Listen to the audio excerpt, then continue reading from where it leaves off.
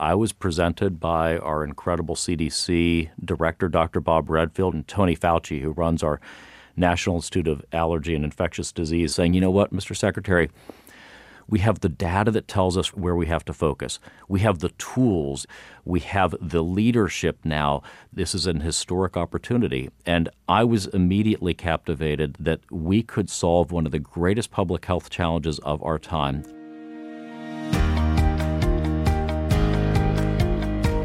I'm Dan Diamond. This is Pulse Check, and that was HHS Secretary Alex Azar discussing on NPR why the Trump administration is pursuing its HIV strategy.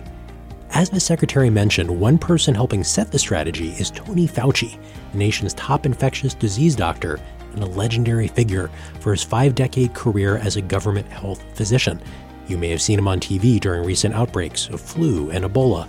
He's someone I wanted to get on this podcast for a long time, and you'll hear us talk about his path, the new HIV strategy, and more. But before that, a reminder that if you like Politico Pulse Check, you can help us by rating or reviewing the show. If you're interested in the HIV strategy we discuss, check out a podcast from a few weeks ago with Jen Cates of the Kaiser Family Foundation, where we got more into detail about why the nation's HIV problem has persisted and what the current strategy would do. And with that, let's get to Dr. Tony Fauci. Dr. Tony Fauci, welcome to Politico Pulse Check. Thank you. It's good to be with you. You've been at NIH for 50 years, 51 years? 50 years, right. You've run the National Institute of Allergy and Infectious Disease for 34 and a half years. You've been doing this work longer than many listeners have been alive. Why? Well, first of all, I think it's an important issue, the issue of health, particularly in the arena of infectious diseases. I trained after I had a full training in internal medicine. I did a fellowship combined in infectious diseases and immunology and got fascinated by elements of the interaction and the interface between the body's ability to fight an infection and the actual microbe itself. And what's happened over the years as it's evolved, the reason I still feel as refreshed and as excited about what I do is that it's an ever-changing challenge. I mean, the first really big challenge that I was confronted with as a science administrator was when I became involved in HIV back in 1981. And HIV is kind of the epitome of an emerging infectious disease that can transform societies. And at the time, no one even knew what it was. Well, no. I mean, it was an extraordinary period of my life. I had been working in the interface between immunology and infectious diseases following my medical training. I did that for about 8 or 9 years. And then when I first noticed the first cases of curiously gay men from L.A. who presented with this strange pneumocystis pneumonia that I was very well familiar with because I was an infectious disease expert, as it were. But that only occurred in people who had very compromised immune systems. I had no idea what it was. That was an MMWR that appeared in June of 1981. MMWR, Morbidity and Mortality. Morbidity and Mortality Weekly Report, which is the CDC's kind of alert publication about what's new in infectious disease, what's going on. I didn't make much of it. I thought it was a fluke. And then 1 month later, in July of 1981, there was a second report in that journal, now of 26, curiously, all gay men, not only from L.A., but from San Francisco and New York, who presented with these bizarre infections in Kaposi sarcoma. And that day that I read that, I would say without hyperbole, really changed my life, my professional career and my life, because I decided that this was something brand new and it was scary and it was going to be huge. So I changed the direction of my research from doing things in fundamental immunology and autoimmune diseases to decide that I was going to start bringing in these young men who at the time were all gay men and study them to see if we could figure out what it was.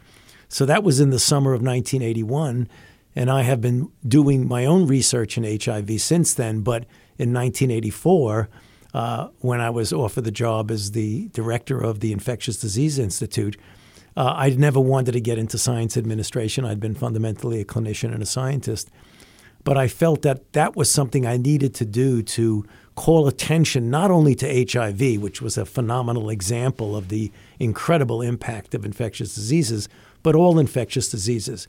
And it's been a changing landscape over the years. It's just changed. Ebola, Zika, things like that. Well, since you bring up HIV, let's just park there for a second. And my understanding, Doctor, is that in the 1980s, there was a lot of frustration toward the federal government in terms of its response around HIV and AIDS, whether there were going to be enough federal funds, whether the Reagan administration was going to be a friend to the LGBT community. What position did that put you in? Well, I mean, it put me in a position of some discomfort, but I try to remedy it, and I think slowly we were able to erode that profound stigma and sometimes even nonchalant approach towards something that was exploding into a plague. The problem with the early years of the Reagan administration is that he could have used the bully pulpit of the presidency to call attention to what I had been saying, and a couple of my colleagues were saying, this is going to be really big. We've got to do something about it now. In fact, I wrote an article in 1981 that wasn't published till 82 saying anybody who thinks this is going to stay confined to a relatively small group really doesn't know what they're talking about. And it wasn't until the second term of Reagan that he even mentioned the word AIDS, which was really unfortunate. The good news started when George H.W. Bush, when he was vice president, decided he really wanted to learn a little bit about HIV and came to the NIH. And that's when I developed a very close relationship with him, so that when he became president, although many would say he still didn't do enough, he really got the ball rolling in getting the funding for HIV up there where it should be. And his son, George W. Bush, ended up expanding HIV/AIDS work around the globe with PEPFAR, a program that you were involved with. Yeah, well, George W. Bush, regardless of what anybody feels about any other aspect of his presidency, is historic in what he did with PEPFAR. I mean, and he did it because of all the right reasons, because I can remember very clearly he called me into his office at the White House at a meeting and said that he feels strongly that as a rich nation, we have the moral responsibility now to make sure that people who live in a different part of the world don't die of something that we could treat them with merely because of where they live, who they are, and how poor their country is. In the spring of 2002, he sent me to Africa with a group to do a fact-finding. Can we do something? And remember, by 2002, we already had the triple combination that were really transforming HIV in the United States. The triple combination being? Of antiretroviral drugs. That's when the protease inhibitor kicked it off. We even have better drugs than the protease inhibitor now. But back then, as we were giving people the triple combination, people who were otherwise looking at a death sentence were actually going back to relatively normal life. And he was struck by that we have it here in the United States. Can we be doing something for the people in the developing world? And he asked me to put together the program, and that's how we got PEPFAR. I'm struck, Doctor. You've worked with multiple presidents and administrations over your time. You have personally appealed to the leader of the nation to make things a priority. What is the most effective way to sway a president? Is it about this is an immediate problem, this is a legacy issue, this is in the best interest of America, something else? No, it's a combination of things, and I think any success I had was in being, over the years, viewed as an honest broker who tells the president things that he or she may not even want to hear. And I learned that lesson a long time ago. If you want to be able to keep coming back to the White House, to different presidents, you've got to get a reputation that you're not self-serving and that you're coming with some facts about some important things. So right now, and I've done it with every president since Reagan, was to tell them the truth about what we need to do. So someone told me, and it's an important lesson, whenever you walk into the White House, just make sure that you realize that this may be the last time you ever walk in, because you may have to tell the president something he doesn't like, and then they don't want to talk to you anymore. However, the good side of that is that if you do it with honesty and with basing on evidence and facts, it turns the other way, and you gain a reputation that they do want to talk to you. Even this administration? Well, I haven't had personal interactions with President Trump, but the interactions with the Department of Health and Human Services, particularly with Secretary Azar, who I knew back in the George W. Bush years because he was the general counsel at HHS and then became deputy secretary. So he was there when we put PEPFAR together. So he knows what a strong administration can do. My understanding is that you've worked with something like 17 different HHS secretaries. That's not even counting the acting ones.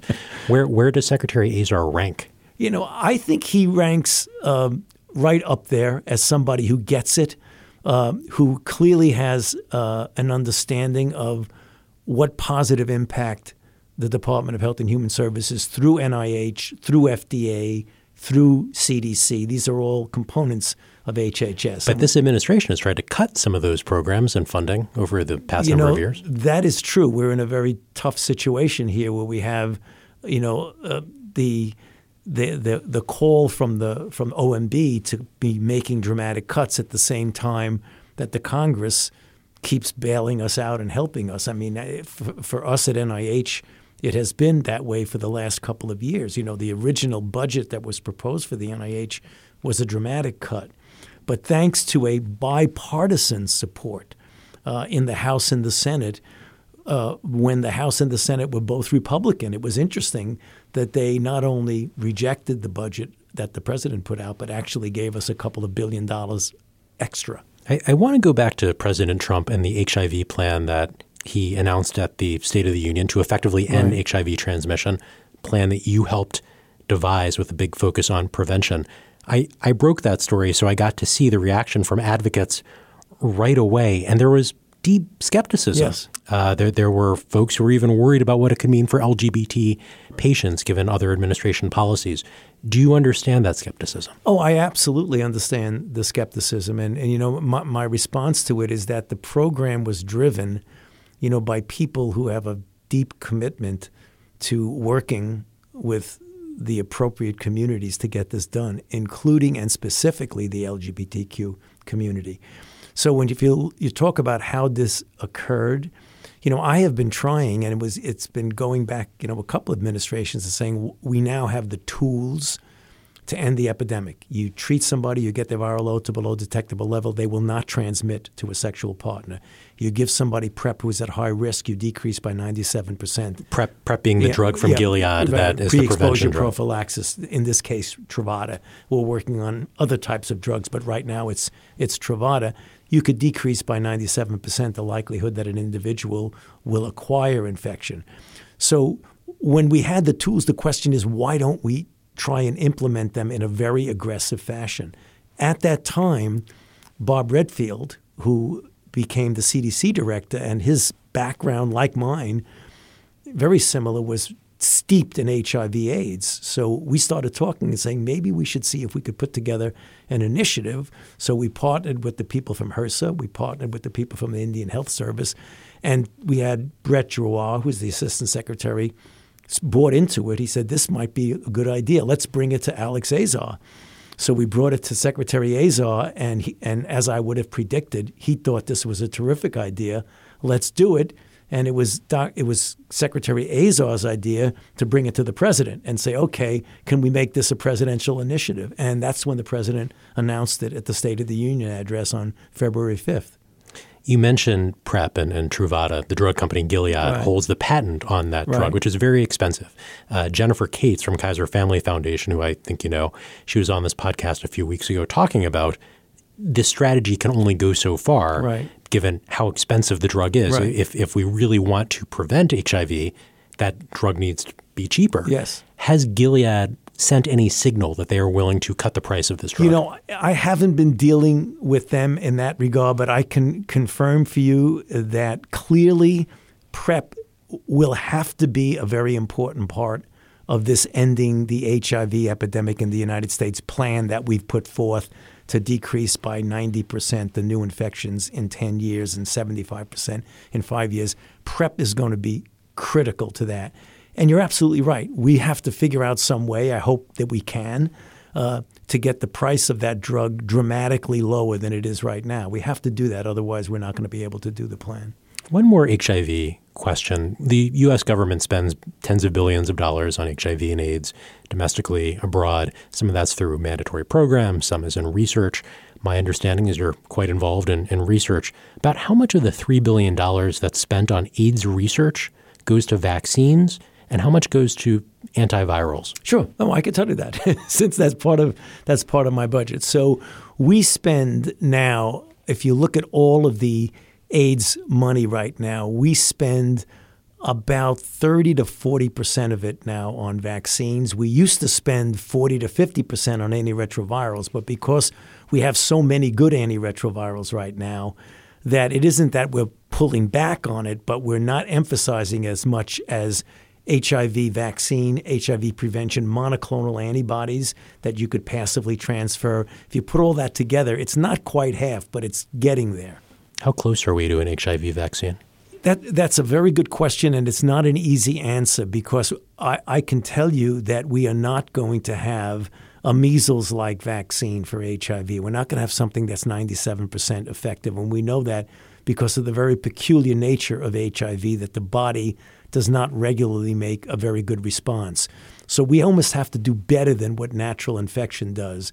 So what my vision and the vision of many of my colleagues is that if we could combine treatment as prevention with pre-exposure prophylaxis, with circumcision mostly in the developing world, together with a vaccine that's about 50 to 60% effective, I think we could turn around the dynamics of the epidemic, both domestically and globally. I really do believe we have. We don't need, well, I wish we had it, but we don't really need a 98% effective vaccine because we have combinations of prevention that we can use. You're seeing it as a tool in the toolbox exactly, and not the only one tool. of many tools in a combination toolbox.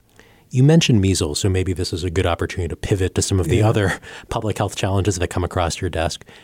How much does it hurt your heart to see the resurgence of vaccine-preventable diseases like measles? It really troubles me a lot, as an infectious disease person who's devoted my professional life to preventing and treating infectious diseases.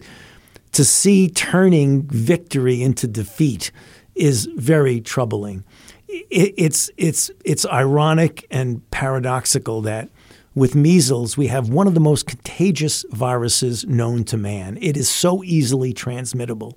If you had measles in this room that we're recording in and left the room and I came in later, it's possible that I could get it even though you're not here. If you were not immune, there would be a 90% chance that you would get it. It's really that whereas in other infections like flu and colds, there's a 5 to 10 to 15 to 20%, but it is a very transmissible virus. On the other hand, the measles vaccine is one of the most effective vaccines known to man. So you have the tool in your hand to not only control, but to eliminate it, and even, if we needed to, eradicate it. And then to have people, for reasons, many of which are just not valid and based on false information, decide they don't want to vaccinate their children. Then you get the kinds of outbreaks that are causing the crises we're seeing right now in New York City, in the Williamsburg section, or in Rockland County, or in the state of Washington. That should never happen. This is entirely avoidable.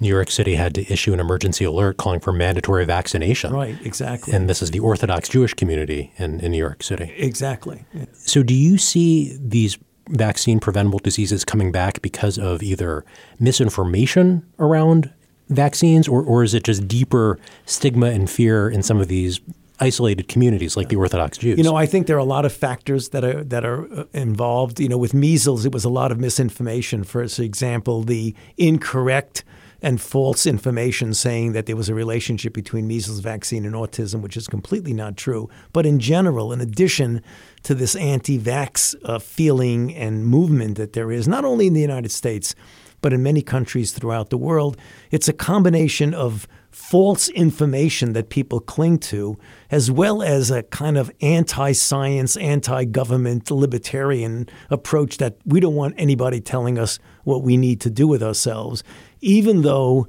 what we don't have, because if you turn back the clock decades and decades, at a time when diseases were rampant and children and otherwise healthy adults were dying of vaccine-preventable diseases, people were fighting and struggling to get vaccines to use them. Now, we're almost a victim of our success.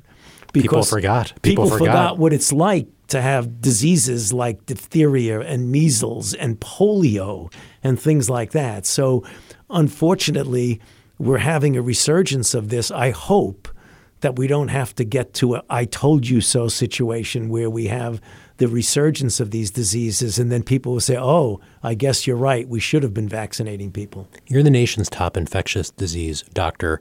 What disease scares you the most right now?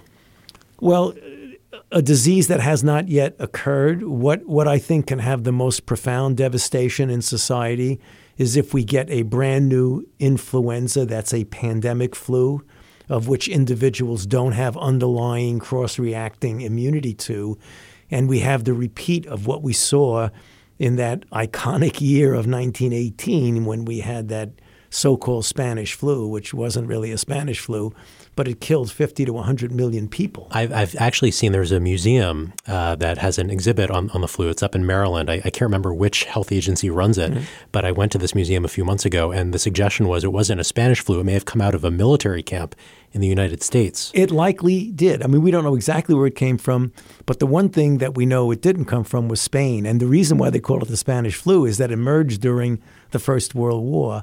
And Spain was one of the non-combatant countries during the First World War. So when they had this big outbreak, they were not reticent to say, hey, we're having this horrible outbreak of a flu, whereas all the other countries, because they didn't want to appear weak to the rest of the world, never really admitted it until it was patently obvious. So they said, well, this must be the Spanish flu because the Spanish are talking about it. Yes. There was a story just this week in the New York Times on fungus that is under the radar and starting to infect patients in hospitals. Is that a top concern? Is that still a concern that is more suited for worrying about in the papers in the pages of newspapers, but not present for doctors around the country? Well, the situation that you were speaking about is a fungus called Candida auris, which is a fungus that has now emerged in a very disturbing way. It falls under the broader category of antimicrobial resistant pathogens and microbes. The reason this is disturbing is that it really is brand new because Candida as a species is generally eminently treatable by a variety of drugs that we have.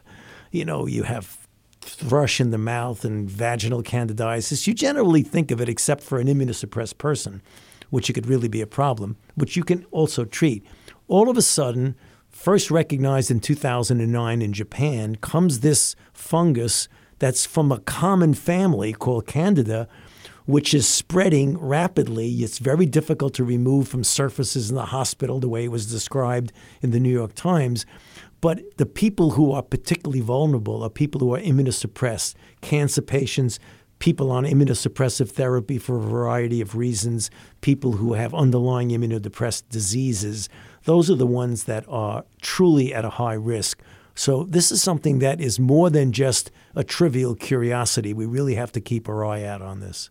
Given the threat of these diseases or these microbes that are resistant, have you urged any administration to make this more of a priority? Yes.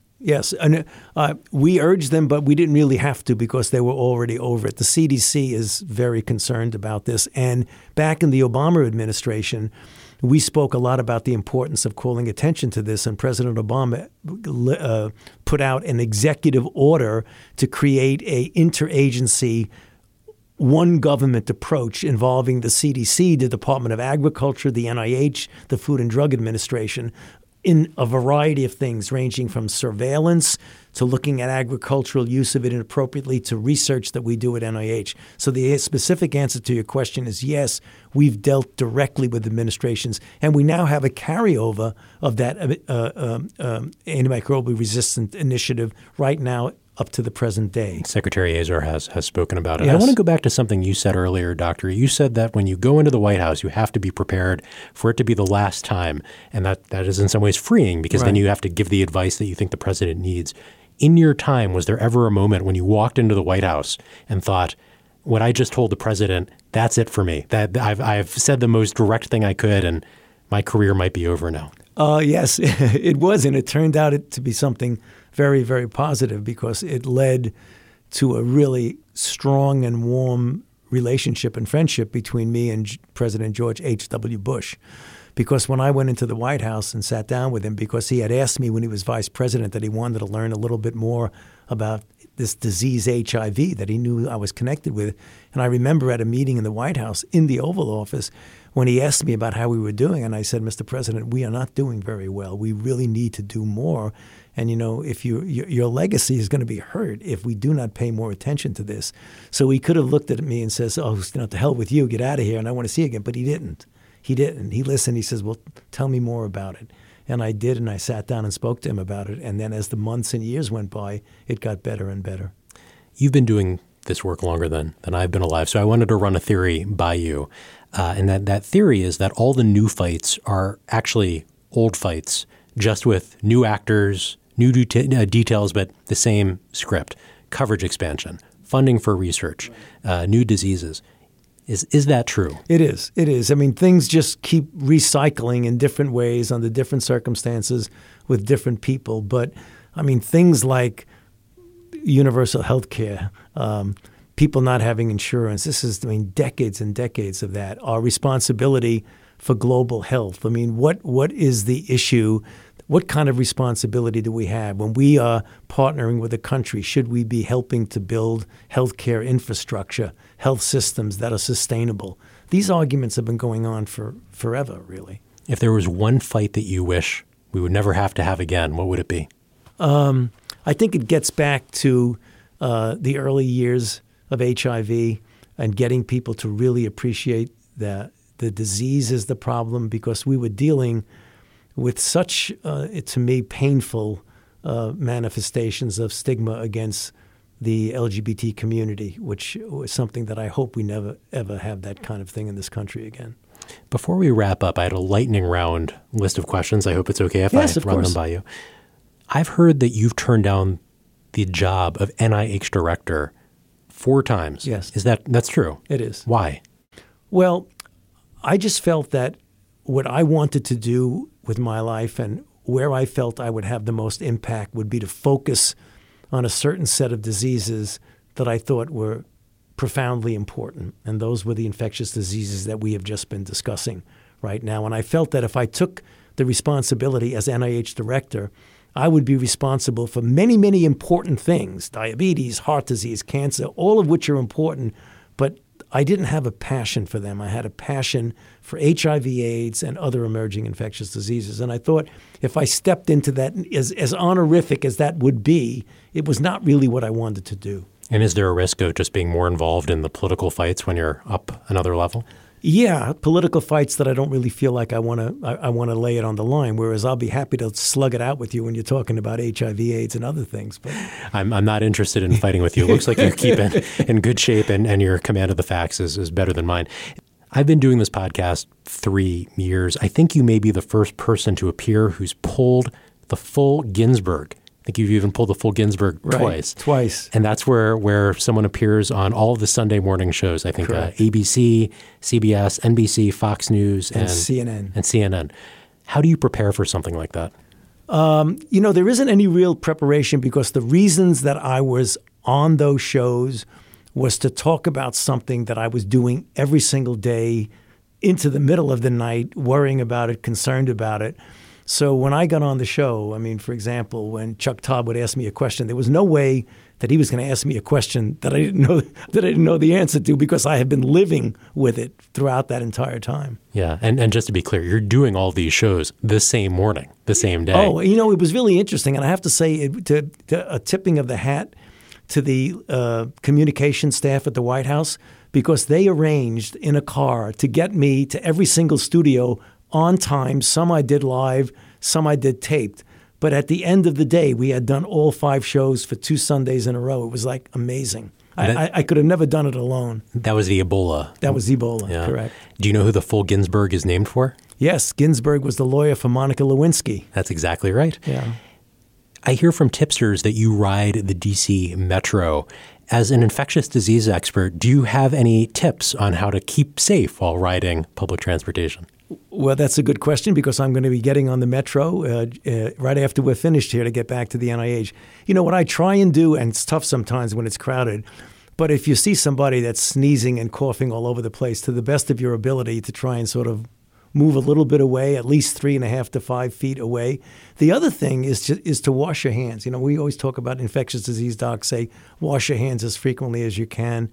And that's what I do. But other than that, I don't worry about them. And a lot of people don't wash their hands long enough, is my understanding. Yeah, 20 seconds with soap and water. 20 seconds is a long time. It is. You think it's short, but it's 20 seconds is a long time. There is a new head of FDA, yes. Acting head, Dr. Ned Sharpless, who I think you've worked with. Yes, I have. You've seen agency heads come and go over the years. What's your advice to running an agency? Well, I actually did have the opportunity to sit down with Ned, who's a good person and a friend, and we developed a good friendship over the last year and a half since he's been the NCI director, is that as a leader, you've got to be consistent in what you do and not change how you respond to something depending on the circumstances. And you've got to lead by example, which he did very well at the NCI, and I think he's going to do a great job at FDA. In my job, I have to read the healthcare news every day. I'm curious, what do you read? What are you reading these days? Well, I try to keep up as best as I can with the top medical journals that just give me the information that I need. I have a very, very good staff of people who summarize the news items that relate either in a policy or a scientific standpoint to what I'm interested in. And every day, at the end of the day, I get a stack about 1.5 to 2 inches thick of papers with yellow highlighting about what I need to read. So that's what I do a lot of reading. And I read the scientific literature very avidly. I have to do that. I have to keep up. I have to know what's going on. What's your favorite book about healthcare? I don't read about healthcare. I try to read books that are not related to health to sort of distract me. What are you reading right now? Right now, actually, I just finished a book by Sally Field called In Pieces, which is a very troubling book about a very difficult childhood that she went through, some sexual abuse and insecurities and things. It was kind of a troubling book. So I alternate between a book about real things, particularly I love, political scenes in Washington, I like that, and biographies, with pure fiction, spy type things. So right now I'm reading one of many Michael Connelly books about the Harry Bosch series.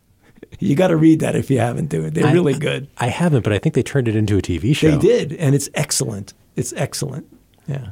Well, an endorsement from the nation's top infectious disease doc for the Harry Bosch series, and we will let you get back on the metro to NIH, but travel safely, several feet away from anyone who might be Yes, thank you very much. It's nice being with you. Nice to be with you too, Doctor.